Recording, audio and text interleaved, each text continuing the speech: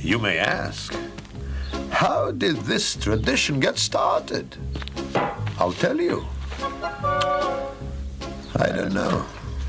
But it's a tradition. And because of our traditions, every one of us knows who he is and what God expects him to do. Day and night must scramble for a living. Hello, everyone, and welcome to Let's Talk Torah. I am Rabbi Tzvi Jacobson with NRM Streamcast, and we'll spend the next hour talking Torah, learning stuff, and having fun while we do it. If you'd like to call in, our number is 844-999-9249, or you can always email the show at letstalktorah@gmail.com. I do have a guest. The guest has not arrived yet. It seems there was some issues with traffic. So when Ricky Friedman gets here, we'll talk. But it reminded me of a story. Everything reminds me of a story.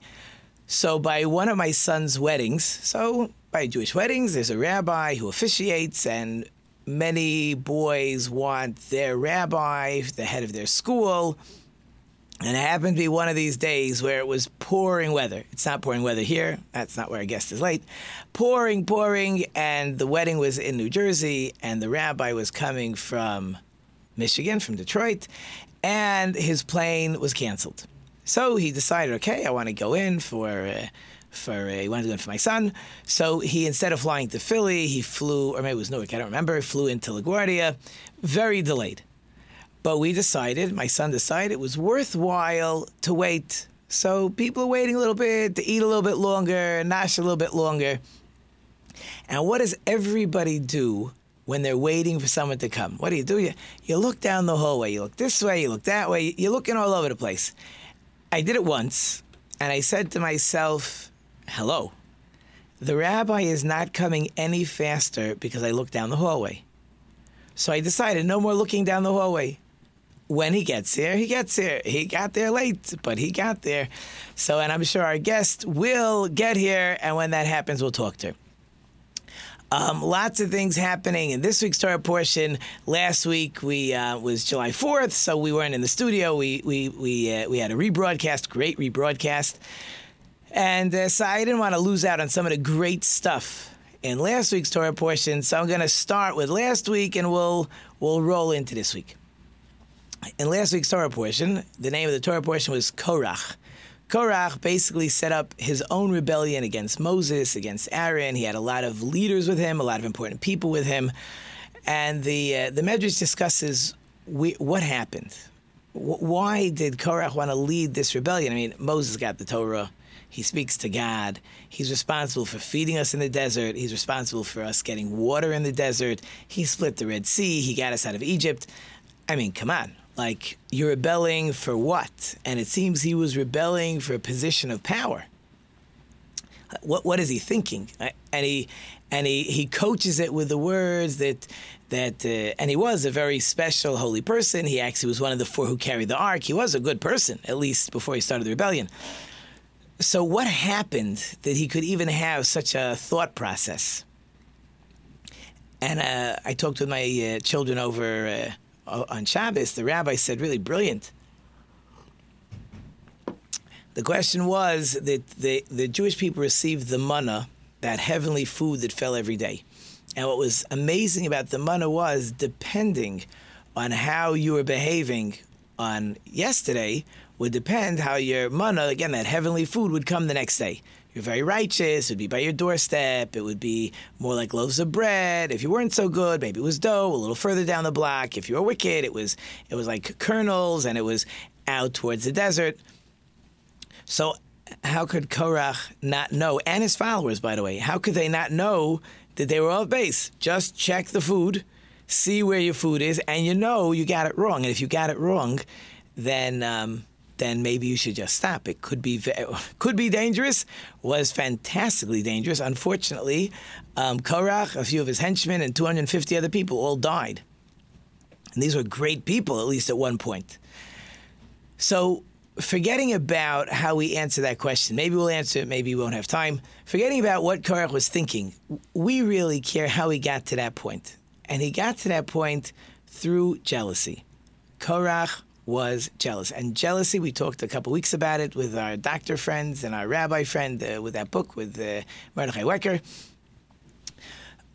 There are certain character traits that just destroy everything. They destroy a person, they destroy families.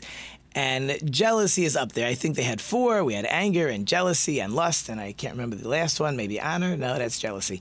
There were 4. Of course, I only remember 3 out of the 4. Someone will remind me eventually. And Korach was jealousy.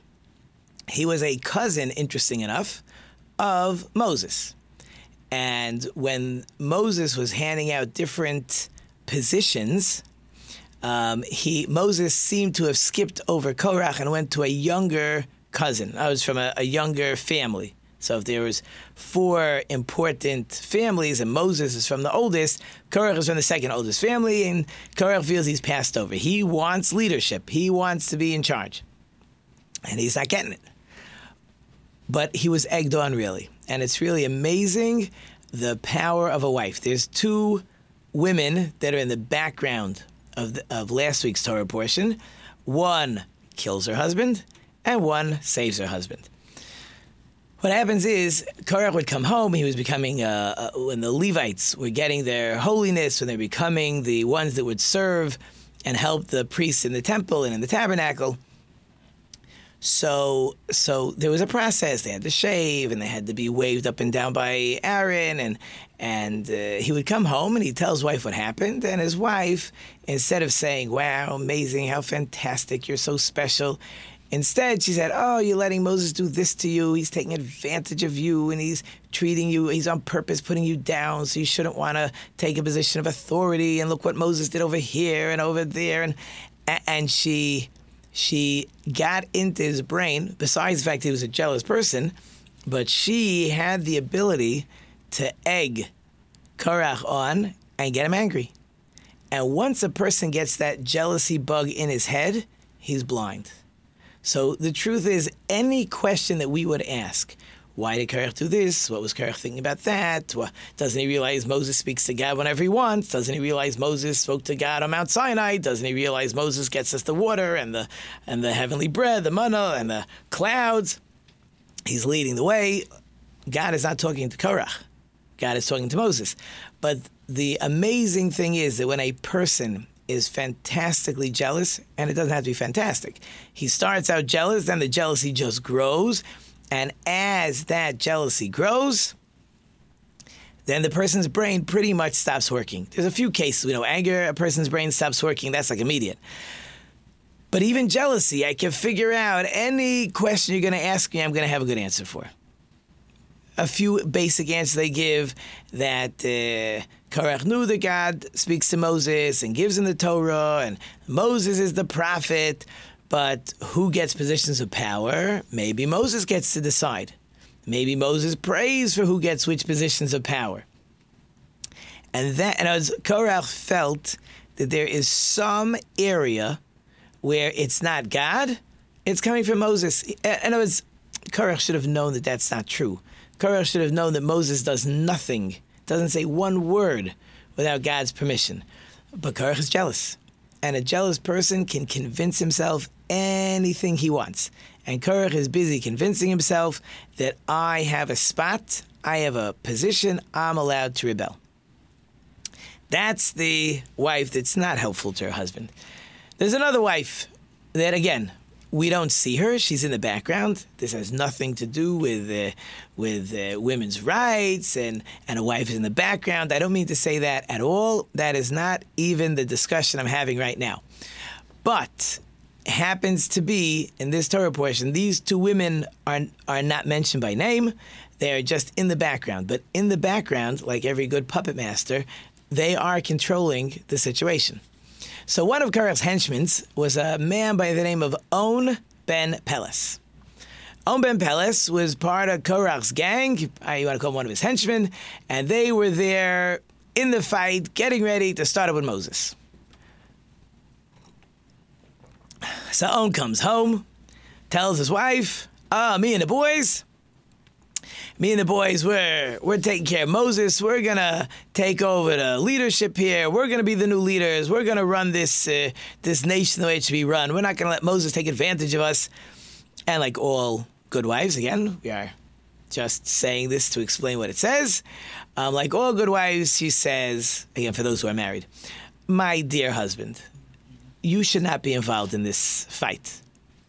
Think about it, right? Again, the wife, she's listening, she's watching the whole story, she's watching the production, and probably two things. First of all, she realizes that her husband should not be starting up a Korach. That's the first smartness that she has. The second smartness she has is she has to convince her husband to get out before he gets killed. The question is, how do you convince your husband? The husbands don't like being convinced too often. I have lots of experience. So Owen says, tells her what's going on, and she says, this is a bad idea. I tell you why. Think about it. If Moses wins the battle, then you guys are all dead. Okay? Let's say somehow Moses loses the battle and Korach wins. So if Korach wins, what do you think is going to happen to you? You're not the leader. Korach is the leader. Moses is gone, Korach is the leader, and you're the same guy you were till now. There is nothing in this fight, we're calling it a fight, this argument, there is nothing in it for you. So stay home. And like every good man, Owen says, I told the guys I was going to be there. I promised them, who knows what story to make up. I told them I'd be there. I promised them. I'm involved in so much stuff. I've been involved in the whole preparation. How could I not go? I got to go. So Owen's wife says, you don't have to go, but don't worry. I'll fix it for you. So again, according to the Medrash, it seems she gets him drunk. She puts him to sleep. And she goes outside of her tent and she dresses in an immodest way. So again, it's fascinating. All these people that are fighting, Korach and Moshe and On and Dasan Aviram and the 250 men, it's a holy fight. That was even in holiness, even in spirituality, it's possible for people to quarrel and fight. But the problem is, in a war, so, fist fight, judo, weapons, I want your land, you want my land, I want oil, whatever we're fighting about, it's very clear. In a holy fight, each side is trying to prove, I'm more holy than you. I am more holy than you. So the problem is, just because I'm fighting with Moses, I'm going to keep the Sabbath, I'm going to keep kosher, and I'm going to be careful, because I'm very holy, and I'm not going to go somewhere or look somewhere where it's not really a modest situation where a lady's dressed inappropriately. I'm not going to walk down there and start looking at her. So therefore, when the gang is approaching On's tent, they say, we can't go this way. We're too holy. We can't do that. So therefore, they went. On sleeps through the whole story. So Korach will die, Dasan Aviram will die, the 250 will die, and On wakes up the next day and he's good. Now, we don't hear from him ever again, but at least he lived. And he lived because he listened to his wife. So just a fascinating lesson. This happens to be one of the, last week, but every Torah portion. But last week's Torah portion, all kinds of great lessons for husbands and wives. And the first one is that when your wife tells you something, I'm not saying you always have to listen, don't get me wrong. But you should be listening because they probably have a point. You may also have a point. I'm not saying that. But certainly you got to listen and see what she's trying to tell you because most of the time they'll get it right. I actually just heard a joke. There's a thought for all my non-married people in my studio over here, so they're not going to get the joke. But anyways, here's a joke. The person asked the following question. If a man is talking in the forest and there is no woman to hear him, is he wrong anyways? Or something like that. Well, at least I got a chuckle. A chuckle is good enough. So in any case, he's probably wrong, but there's just no one to tell him, but he can assume that he got it wrong. So, so that's the beginning of that Torah portion, talk about the jealousy. So now that I have an extra minute or two, so the question is, what was Korach thinking? First of all, I told you, right, that somebody who's jealous, the brain is not working properly, he's going to think that he's got it all right. So what's with the manna? What gives? What happened by the manna that Korach didn't realize my mana is in the wrong place. So the rabbi in my synagogue said last week, it was just brilliant. And you see how far a person who's thinking wrong, how far it can go. What happens? He says, Korach says, I'm fighting with Moses because I think that's the right thing to do. Now all of a sudden I wake up and my mana is out in the field. You know why my mana is out in the field? Because I'm not fighting hard enough. If I would be fighting hard enough, then I would accomplish. Must be God is unhappy how I'm fighting Moses. So it's amazing the turn of what a person could think. It's fantastically amazing. So continuing last week's Torah portion, we're going to finish out this segment with last week's Torah portion. So interesting enough, you would think that Moses should just ignore the whole thing. Like, okay, you say you should be in charge.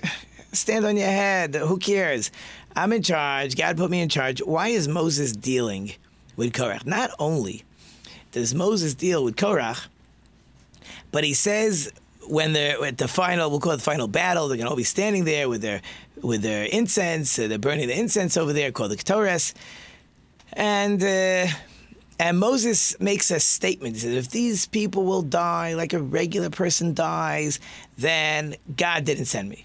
But if God creates something new, or if something was created from the 6 days of creation and that will destroy them, then you'll know God sent me. And the end is the earth opens up like a mouth and it swallows them in a funnel, and all their families get swallowed, and all the money gets swallowed. Like, it's almost like Moses is taking this personally, which is really strange, because Moses is the most humble person ever. And if Moses is the most humble ever, how could he take something personal? Right? It doesn't make sense, right? Either you're humble or you take things personally. You can't be both. So it's really a very, very important lesson. And that is that, so Moses brings down the Torah, he writes down word for word what God says. Somebody says, Moses, I think on law number 472, I don't think that's what God said. So even if the guy's right, okay, so we'll cross out 472.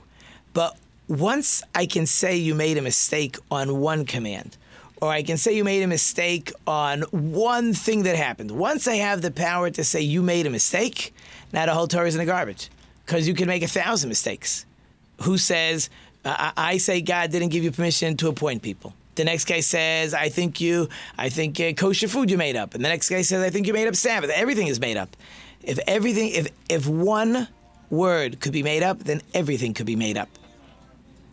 And I think I hear my music. Do I hear my music? Does that mean it's 30 seconds or 15 seconds? 15 seconds. Oh, so we're going to wrap up. So my guest, Ricky Friedman, is not here yet, but I hope she's in the hallway. I hope she'll come in during the break. So hold through the break, and hopefully when you come back, I'll be joined by Ricky Friedman. You're listening to Rabbi Tzvi on Let's Talk Torah, and we'll be right back. Welcome back to Pop That Culture. Some car accident. That's a horror movie. I think she's going to owe me till next The week. phone in the Pet Cemetery. It's got a cord. I'm Ben Rose for the Motor City Juke Joint. I'll have interviews with musicians and a playlist curated by me just for you. Hello, folks. Welcome to the Greg Russell Movie Show. When I have a couple cocktails, everything's funnier. I still just love that line. Producer, director, how did this whole thing come about for you? Hey, how are you? I'm Gerald Valley, and I want to invite you to listen, watch, share my new show, The Drop-In. It is going to cover skate, music, culture, actually all sports. I have some great guests lined up, and it's to inspire and motivate people to make the most of this life we have. Check out the inspiration, the stoke, and the life of The Drop-In with Gerald Valley.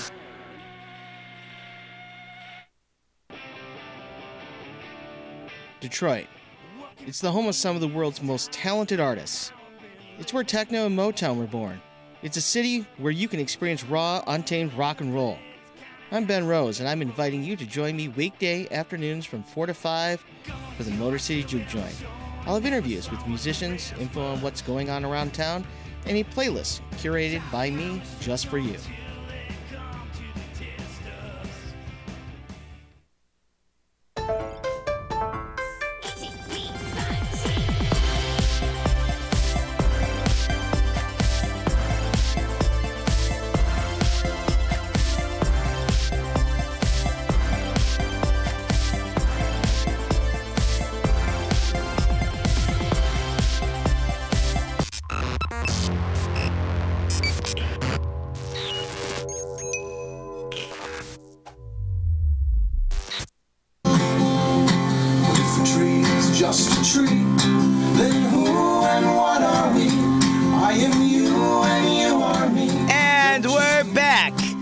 Still have an empty chair, still waiting for Ricky, but don't worry. If she takes too long to come, she will just have to come another week. But in any case, so, okay, that really got us through the part of Korach that I wanted to discuss. I guess there's so many good things to talk about there, but let's get into this week's Torah portion. This week's Torah portion is called Chukas. The beginning of Chukas has the famous red cow. Even King Solomon said he didn't really understand all the ins and outs of the red cow. Who it purifies, why it purifies. Our problem is we don't even understand purify, not purified. I touched the dead body, now I can't go into the tabernacle, I can't go into the temple. So the whole concept of being pure or impure is really something we don't relate very well to. We don't always relate, so that's fine. What's interesting is when you look through the laws of the Torah, there's a bulk of the Torah laws about sacrifices and purity laws. It's interesting. The stuff that we don't get so good is where all the laws seem to be based, not all, but a humongous portion. So it's cool. It's the Torah portion of the red cow. The bottom line is you need this perfect red cow. In other words, it can't even have two black hairs.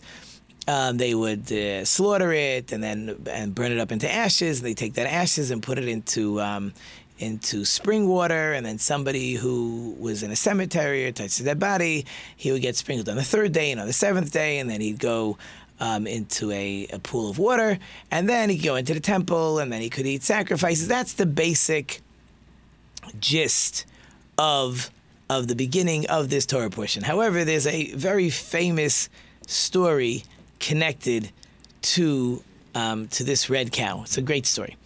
So the story is with a man by the name of Dan ben Nesina. Dan ben Nesina was not Jewish. And you can imagine when they needed a red cow, it was quite valuable. Quite valuable. And there weren't too many of them, and they would do whatever they could to get one. So the rabbis heard that this Dan ben Nesina had a cow, and they went to buy this cow from Dan ben Nesina. And I think I'm getting the story backwards, but that's okay. Either way, the story works. And so this Dan ben Nesina, I have it backwards. The story is he had a jewel that they needed for one of the clothing in the Kohen Gadol and the high priest. They needed a certain diamond. They went to buy this diamond from him, whatever this jewel was. And he said, I'm sorry, I can't give you the diamond. My father is sleeping. The key is under his pillow, or the chest is under his feet. I can't give it to you. So the rabbi said, I'll give you millions for this diamond. And he says, no, I'm not taking the millions for the diamond. Anyways, a year later, he had the red cow. That's what I was talking about. And they come back a year later, and again, they offer him millions. And he says, I could get whatever I want for this red cow, but I'm only going to take the money I lost last year because I realized that God wanted to pay me back. So that's the end of the story. But now, we'll talk about stories later. But now I am joined by Ricky. How was the traffic, Ricky? Oh, it was really, really great. Oh, good. Really wonderful. I'm only 30 minutes late. Oh, it's not so bad. Not so late. What would your father tell you? He'd say, come on, don't drive faster. It's not going to help anyways. What's the difference? 100%. Whatever it takes. So first things first. Okay, we'll talk about that story. We'll get to that story later. Now that you're here, I haven't talked about you, and we had that funny email earlier today. So why don't you take a minute or two? Who is Ricky Friedman, besides the daughter of my friend Steve, which is good enough, by the way? Who am I? I am a life coach, a motivational speaker, and I own a company called Break the Weight. So I coach people to identify and pinpoint the weight in their life, mentally, physically, and emotionally, and help them work through it by developing positive coping skills. Cool. I love life coaching. You should only know over the months we have psychologists, we have coaches, and they all have different thoughts and different feelings. Did you train to teach people how to cope with different things that happen in their life, or did you sort of figure it out along the way? So this fell into my lap. I started my company, Break the Weight, when I was 23 years old. I'm 31 now. So this was a project between me and a girlfriend. She had come to me and asked me to help her lose 150 pounds. of weight, of physical weight. And at the time, I was not in a really good place in my life, and I was experiencing a lot of grief from the loss of my mom when I was 13. And I felt weighed down by my own existence in a lot of ways. And she said, I really think that you'd be a really good coach. And it was the first time in my life where someone really put their trust in me and made me come and see that I could be a leader. So I said, all right, I'll coach you, whatever. No clue what I'm doing, but we'll figure it out as we go. I had developed a few things in my own personal life that were starting to work for me, and I was, developing these habits. And so I said, all right, I'm just going to apply these to you. Let's see how it works. So I built this little system, and I started coaching her. And this was this thing that we kept between us. And every day I would go over to her house, and we'd go on walks together, and I'd help her with her food and make sure she was accountable. And we were having a lot of fun. And about a month into it, I just had this idea that we should take the journey public, because I felt that I had done so much suffering on a personal level on my own. And I was in this place where I wanted to change my life. And she was in this place where she was changing her life, and I had the opportunity to help her. So I thought, why don't we invite people into the journey? So often you see people change their life. You get the before, you get the after, but what happens in the middle, right? The dirty details of the bad days, the good days, the fights, the ups and the downs. That's life. So we created this blog called Break the Weight, and which is the name of my company now. And we decided to showcase the journey by blogging about it. So she would blog and I would blog under her. And we did this every single day for 290 days. And we had this following. And the more that we blogged, the more physical weight she lost, the more emotional weight I lost. And we were talking about more than just food. We were talking about grief. She had experienced the loss of her dad when she was 3. We were talking about abuse. She had been abused when she was younger. We were talking about depression, my depression. And long story short, she lost 100 pounds in that 290 days, and I lost 100 pounds emotionally. And after that experience was done, the word weight was officially redefined for me. And I realized that everyone had heaviness. So I turned it into a company, which became, what I do now in the coaching. And then I turned it into this more of movement of everyone has weight in their life to be broken. And what is heavy and how can we lighten the packs? So now I speak all over, on that message of lightening the pack in your life. Very, very cool. Very good. How's that for a handful? That was excellent. It wouldn't make an elevator pitch, but it was really very, very good. I could have shortened it. No. Well, yeah, I'm sure you... But that's the story, That is the story. We all have stories. We do all have stories. Yes. I was wondering to myself a little bit, we were preparing. I know you're working on getting... You are a speaker, you're a motivational speaker, you're working on getting on the circuit. Do you ever wonder... See, I don't wonder, because I get to talk about the Torah portion. So, every week there's so much stuff to talk about. I never finish. I'm a rabbi. We tell stories. Sure. Ask your father. But in any case, do you ever wonder that you're going to run out of stuff to say? No. Oh, cool. Just wondered. No, the message of weight is so universal. How can you run out of something when people are so affected by it? Everyone's weighed down by something in their life, whether it's grief or losing a job or, not answering that email. There's weight all the time. So I think it's a universal message. And I believe that you can't run out of things that people are affected by. So when you're going to help coach somebody, it sounds like you want them to talk. Sounds like you wanted to talk. Sounds like when you were realizing that there was a lot of grief that you needed to talk. Again, there's all kinds of, that's the fascinating part about life, right? I would just speak to a couple people, and they each have a completely different way of dealing with it. Some people want to bury it. You clearly don't want to bury anything. But what is, if you had a game plan with an average person who walks in, what's the game plan? Obviously, everybody's different. But what's the basic game plan to help somebody through their weight, whatever their weight is? Yeah, so to be transparent, I'm actually in the process of rebranding and regrowing and rebuilding everything right now. And what I've been doing for the past 7 years, it was called the Breaker Program. And so that was really more based on changing lifestyle habits. And now I'm really focused on figuring out I'm creating a way to build a simple system that everyone will be able to apply to their life, whether it's a physical weight, an emotional weight, or a mental weight. So, it's funny because everyone has their own story, right? And everyone has different traumas and different weights in their life, but people tend to deal with it all in very similar ways. And I think the problem is that people think it's so unique. You know, they're so alone, and how they're dealing with it is so different, but it's really not.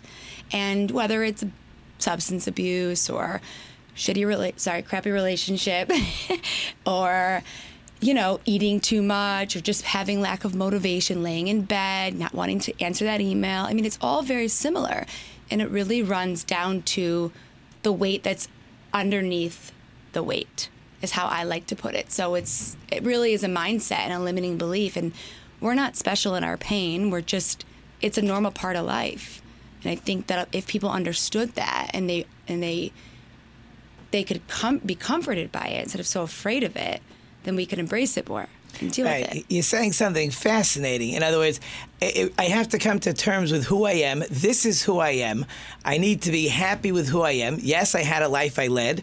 And whatever happened to me got me to the point I am today, which I know you like to talk about, dear. Obviously, what life has thrown your way has changed you and made you who you are today and what you are today. And I can't tell if I hear my music in the background, but I should be hearing the background momentarily.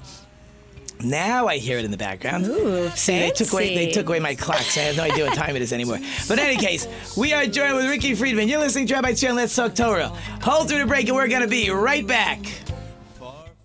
Why are we here? What makes a person truly good? For those answers, you're going to have to take a philosophy class. But if you're more interested in who would win in a fight between R2-D2 and a Dalek, watch Get It to the Geeks.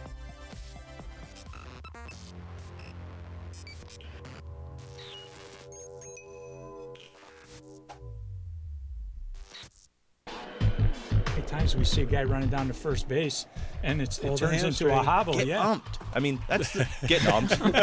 That can't be the same guy. Can't be the same guy.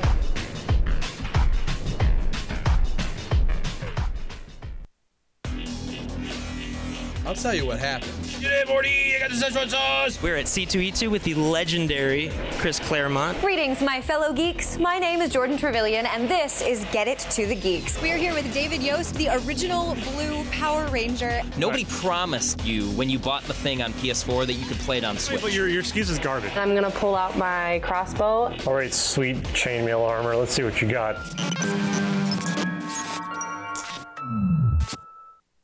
Welcome back to Who's Got Chutzpah. I'm your host, Rabbi Tzvi Jacobson. Andy, are you ready? Andy, what holiday is this associated with? Oh boy,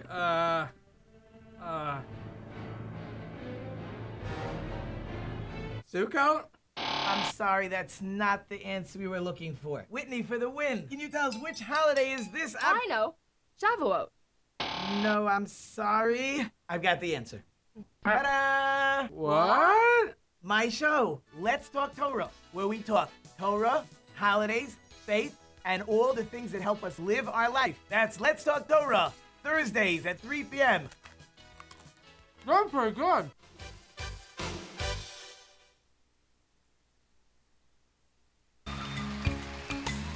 I closed my eyes, drew back the curtain. And we're back. And as long as people laugh, that's good. You missed my jokes before. I don't have too many jokes I get to carry with me. But you know, we got to talk about the Torah portion. Okay. You didn't have the upbringing I had. You'd be surprised.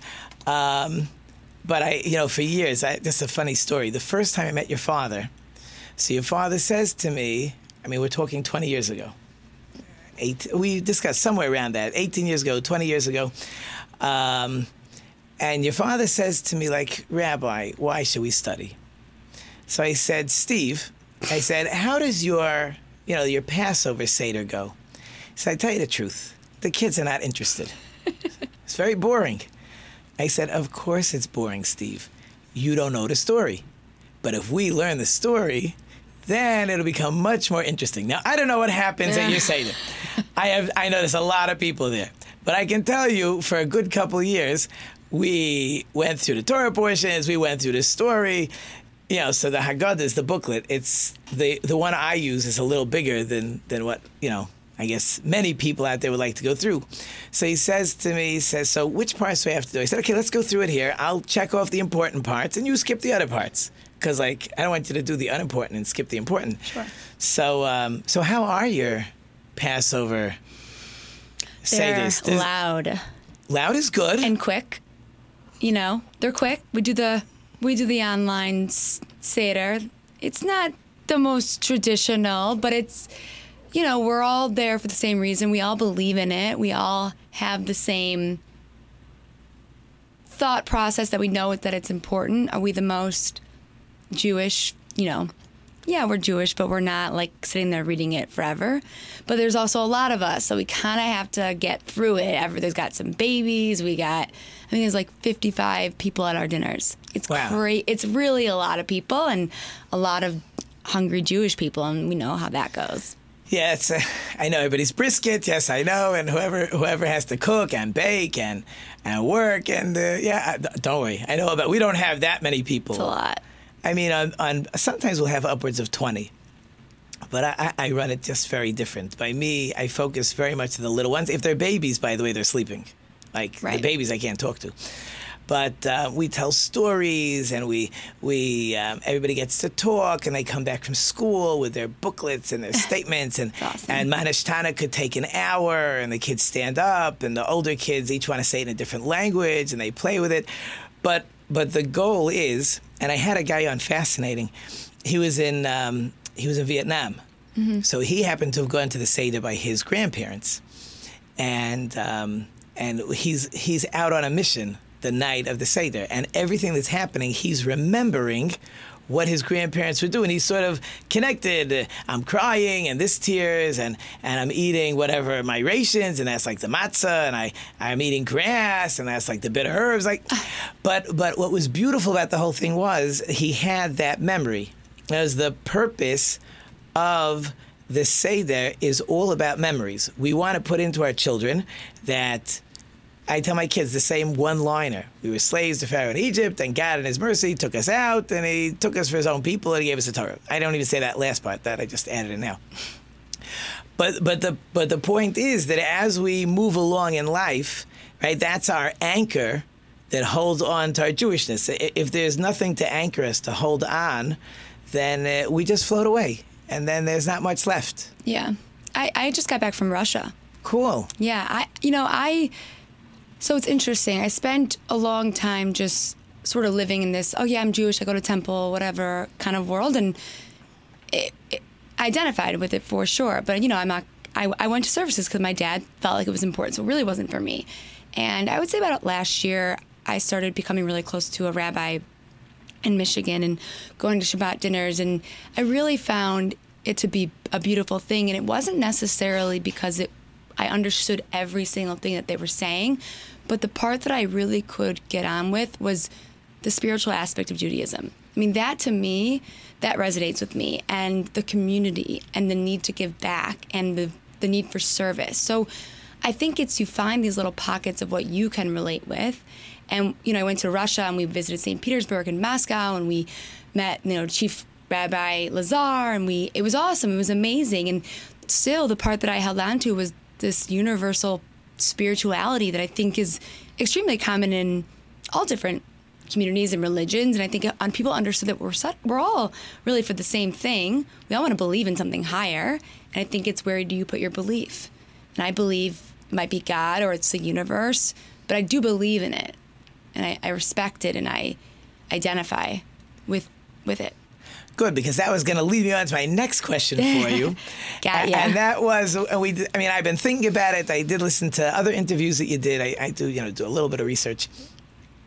And again, we don't have to go through unless you want. We don't have to go through it all. Whatever you want. I know. That's my time is the issue. Okay. But Ricky's mother passed away when she was 13. Yes. And certainly that's part of the emotional baggage you've been carrying with you. And I heard you say to someone that you may not be happy with the life that was set up earlier. And obviously it was emotional. It was, we all want to be raised in that perfect family, that perfect world, but none of us are. And we end up where we are.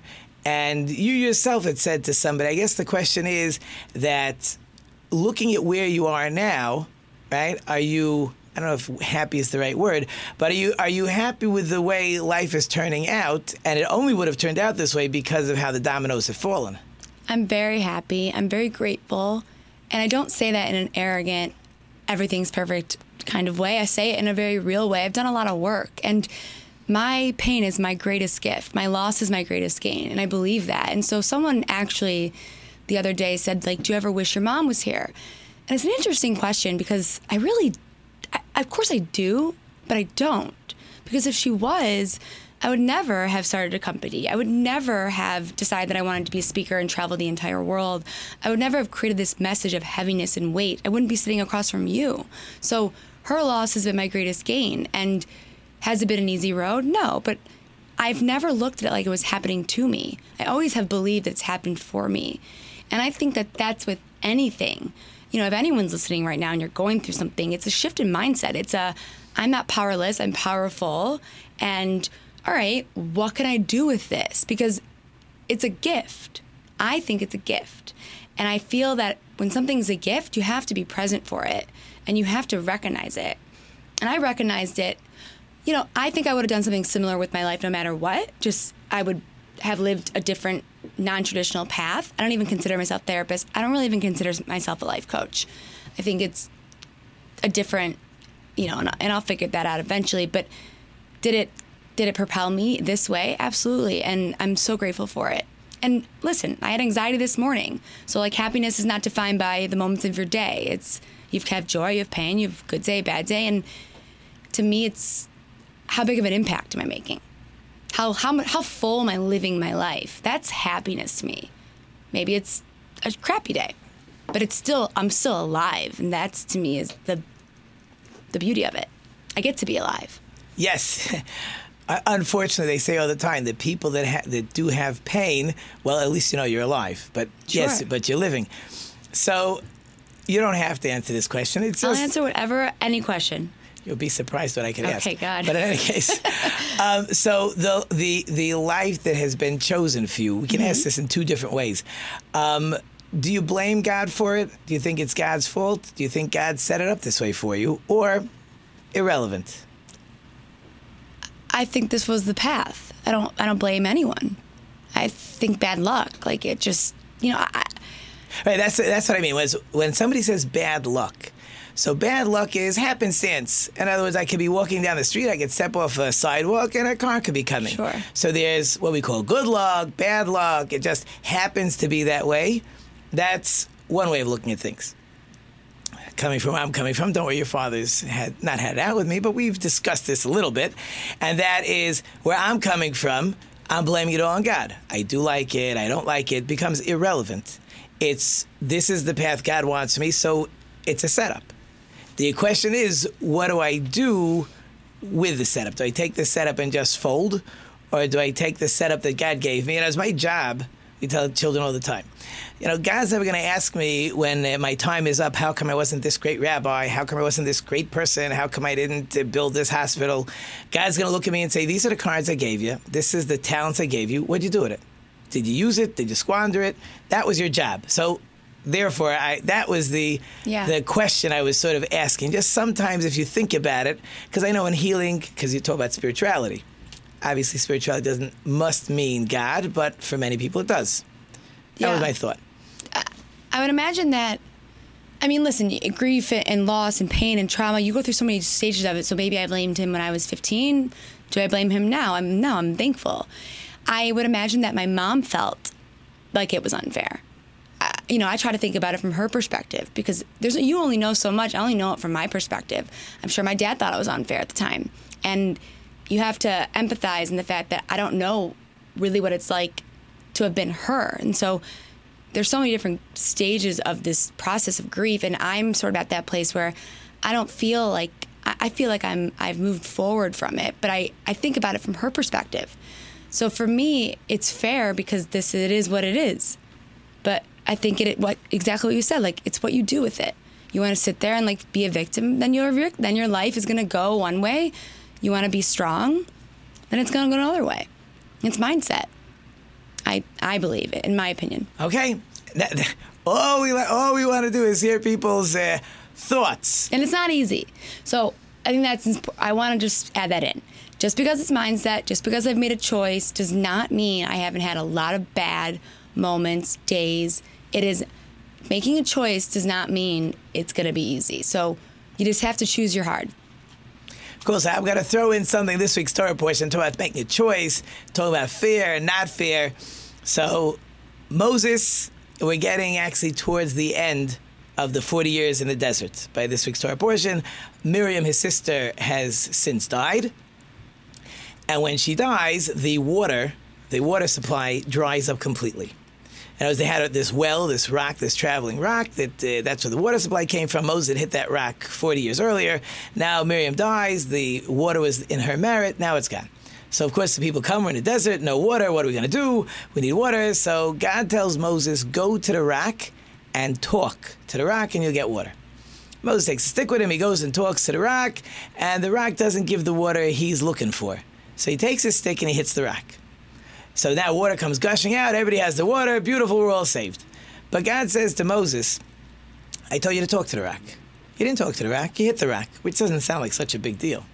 Doesn't even sound fair. So God says, Moses, sorry, but you're also going to die. You're not going to the land of Israel anymore, which was his dream, to lead the Jewish people into the land of Israel. You're going to die out here in the desert like everybody else died because you did not sanctify my name by talking to the rock instead of hitting to the rock. So forgetting about what the difference of talking or hitting is, but it becomes an interesting example of, is that fair? Like all I did was I hit the rock, I didn't talk to the rock.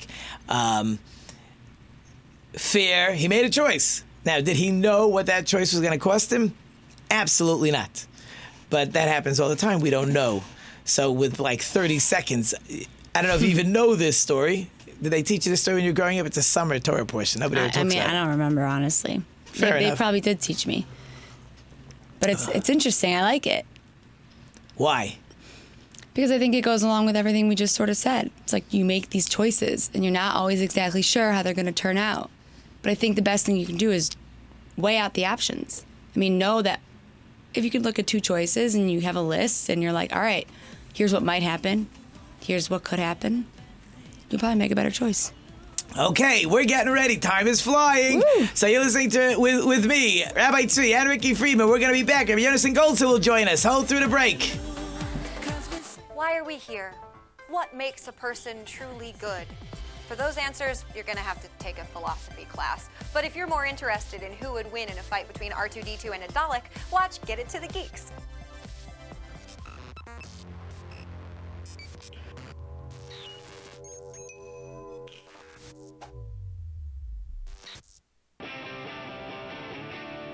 Detroit.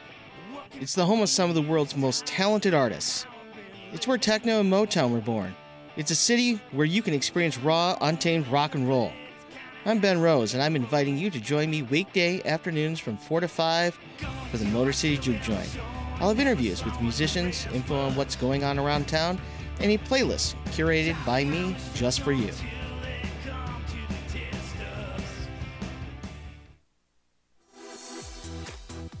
Welcome back to Pop That Culture. That's the horror movie. Bury the phone in the pet cemetery. It's got a cord. I'm Ben Rose for the Motor City Juke Joint. I'll have interviews with musicians and a playlist curated by me just for you. Hello, folks. Welcome to the Greg Russell Movie Show. When I have a couple cocktails, everything's funnier. I still just love that line. Producer, director, how did this whole thing come about for you?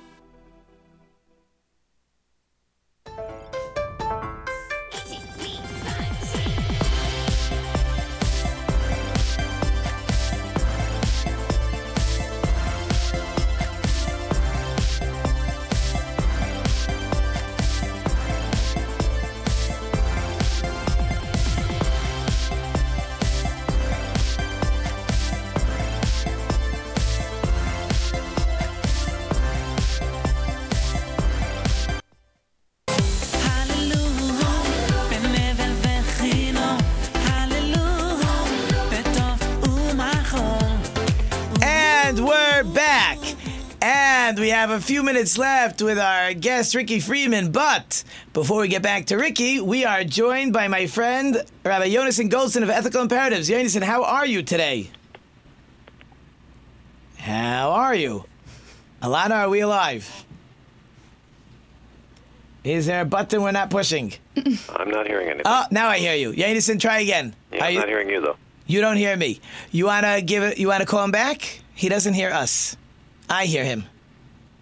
I'm getting little tiny bits of voice that I can't make out. Alana, can you hear me? Do you want to call him back? He says he doesn't hear us. But you're talking. So I tell you what, tell him to start talking, and we'll do it that way. Tell him just... Wait, I can hear you a little bit now. Okay, so Yonason, just go ahead and start. Okay, very good. Well, there are actually a lot of things we could talk about in the headlines. Was the Labor Secretary Alex Acosta justified when he made a plea deal with Jeffrey Epstein in 2008? Is having a citizenship question on the National Census Form a good idea? Was the Supreme Court correct to not rule on the subject of electoral gerrymandering? These are all important questions, and they all have one thing in common. I don't know enough about them to have an informed opinion, and that's why we're not going to talk about them. In this week's Torah portion, we open with the mitzvah of Para Aduma, the red cow, the most impenetrable commandment in the Torah. It's the classic chok. A chok is a commandment that defies human logic, and I phrase it that way for a reason. Many translate or perhaps mistranslate the word chok as a mitzvah we don't understand or a mitzvah that has no reason. Well, of course it has a reason. Otherwise, God wouldn't have told us to do it. Right? Many translators, even if it's difficult to understand, that doesn't mean we can't at least understand some of it. But we need to approach it by changing our way of thinking, probing deeper and looking at it from unfamiliar and even uncomfortable angles. Ultimately, a chok reminds us to stay humble, to remember the limitations of human understanding so that we will continually challenge ourselves to ask questions, to seek answers, and to never stop learning. With that, I wish you a very good Shabbos. Yonason, thanks so much. I don't know if you can hear me. Have a great Shabbos, and we'll be in touch. So, Ricky, what I do every week, you can see it's right behind me on my right shoulder. We have this week's, I'm joking, it's on the video screen. You can't see it. Gosh. But we're up to our next letter. We're up to the 9th letter in the Jewish alphabet, and that letter is a tes or a tet. I don't know how good your Hebrew is, but that's it. It looks like a backwards fishhook. You can't really have a backwards fishhook. Sort of looks like a fishhook. It makes a T sound. Okay. And we always try to get a word of the week, and my word this week is tahar. Tahar actually means purity, which happens to fit very good because the purpose of the red cow that we talked about before you walked in, and Rabbi Goldstein was talking about it, the red cow was used in the purification process. So tahar, which means purity, is the word of the week. So even though I always almost end with a story, instead I'm going to say it's not a real story, but we're going to listen to it. I think you'll appreciate it. I think you have a good time with it. So there's a farmer. He has a horse. His horse runs away. And his friends say, "Oh, you lost your horse. Terrible." So the guy says, "Good, bad, hard to know." Anyways, a few days later, the horse comes back with 7 stallions. So everybody says, "Whoa, what a deal. You thought you lost your horse. Instead, you got 7 new stallions. It's fantastic." So again, the farmer says, "Good, bad, hard to know." A few days later, his son is riding out there on the stallion, falls off the horse, breaks his leg. "Oh, if you wouldn't have had the stallions, you wouldn't have broken your leg." So again, the farmer says, "Good, bad, hard to know." A few days later, the army comes, or some soldiers come and say, "There's a draft now. We have to take every able-bodied man. And we heard you have a son. Oh, my son broke his leg. He's on the couch. He's worthless to you." So again, the people said, "Hey, see, he broke his leg." So again, the farmer said, "Good, bad, hard to know," which I think, I'm not sure if I like that full thought process, but what does that story tell you? Does that story speak to you? Is it about, you don't really, I mean, is it like perspective? It sounds like it's a... I think it's perspective. If you don't really actually know, it's for how you look at it. I think what I look for in this story is, and you were talking about, like, we talk about life and where life takes us, and whenever things happen to us, life sends us in a different direction. Is it good? Is it bad? Hard to know. It's hard to know, right? Like Now, that. whatever we think is good or whatever we think is bad turns out wasn't so good, or maybe it wasn't so bad, or maybe I don't have the whole picture. The whole picture. And in your case, which is, obviously almost 20 years after your mother passed away, and you've told us how life has taken turns, at least we spent a few minutes on it. So each step of the way, was it good? Was it bad? I don't know. It's hard to know. But where I'm standing now is good. So with our 2 minutes left, that. I will give you the floor. You can leave us with what you want, talk about your business, tell us how to find your website, tell us any last minute thoughts before I have to wrap us up. Yeah, so first of all, thanks for having me. This is so fun. And, if you're listening to this and you are feeling weighed down about something and you might think it's a certain habit in your life, I encourage you to dig a little deeper. We all have different needs, and a lot of people are feeling lack of connection and lonely and boredom and lack of purpose. So instead of looking at the thing that you're doing every day that might be unhealthy, understand that it's a deeper weight. And you're not alone. I mean, you can still be successful and have moments of pain. You can still be happy and have moments of pain. You can live your life and have a bad day. It's every single day is a new day, and I really live by that, and I believe that. And I think that if you're feeling weighed down, don't keep it to yourself, because it's not a special, different feeling. Everyone has these feelings. You can follow me on Instagram, Ricky N. Friedman. You can follow me on Facebook, Ricky Friedman. And my website is breaktheweight.com. I'm in the process of rebranding everything. So, reach out if you need anything. And thanks for listening. Yeah, it's a great website. I was playing with it today. You have it's all right. One of those it's things. better. You have all the pictures with people telling stories. Yeah, that's cool. No, because stories, it's what it's about. Because I know you want to teach people that we all have stories and we all can move on and we can all survive. And that's really, really what it's all about. Absolutely. So again, I appreciate very much you coming on. I had a great time. I had fun too. as always. But as always, time flies when we're having fun. Yeah. And my music will come on momentarily, and here it is, and I gotta wrap it up. So, thank you to our wonderful listeners. I love this song. Yeah, see, me too. I couldn't do it without you. Thank you to my wonderful team today: Kelsey, Cole, Stephen, Alana, Angel. Is Ethan here? I can't remember. I hope I left you some food for thought. Until next week, I'm Rabbi Tzvi Jacobson. You've been listening to NRM Streamcast, and until next week, don't forget to think about it.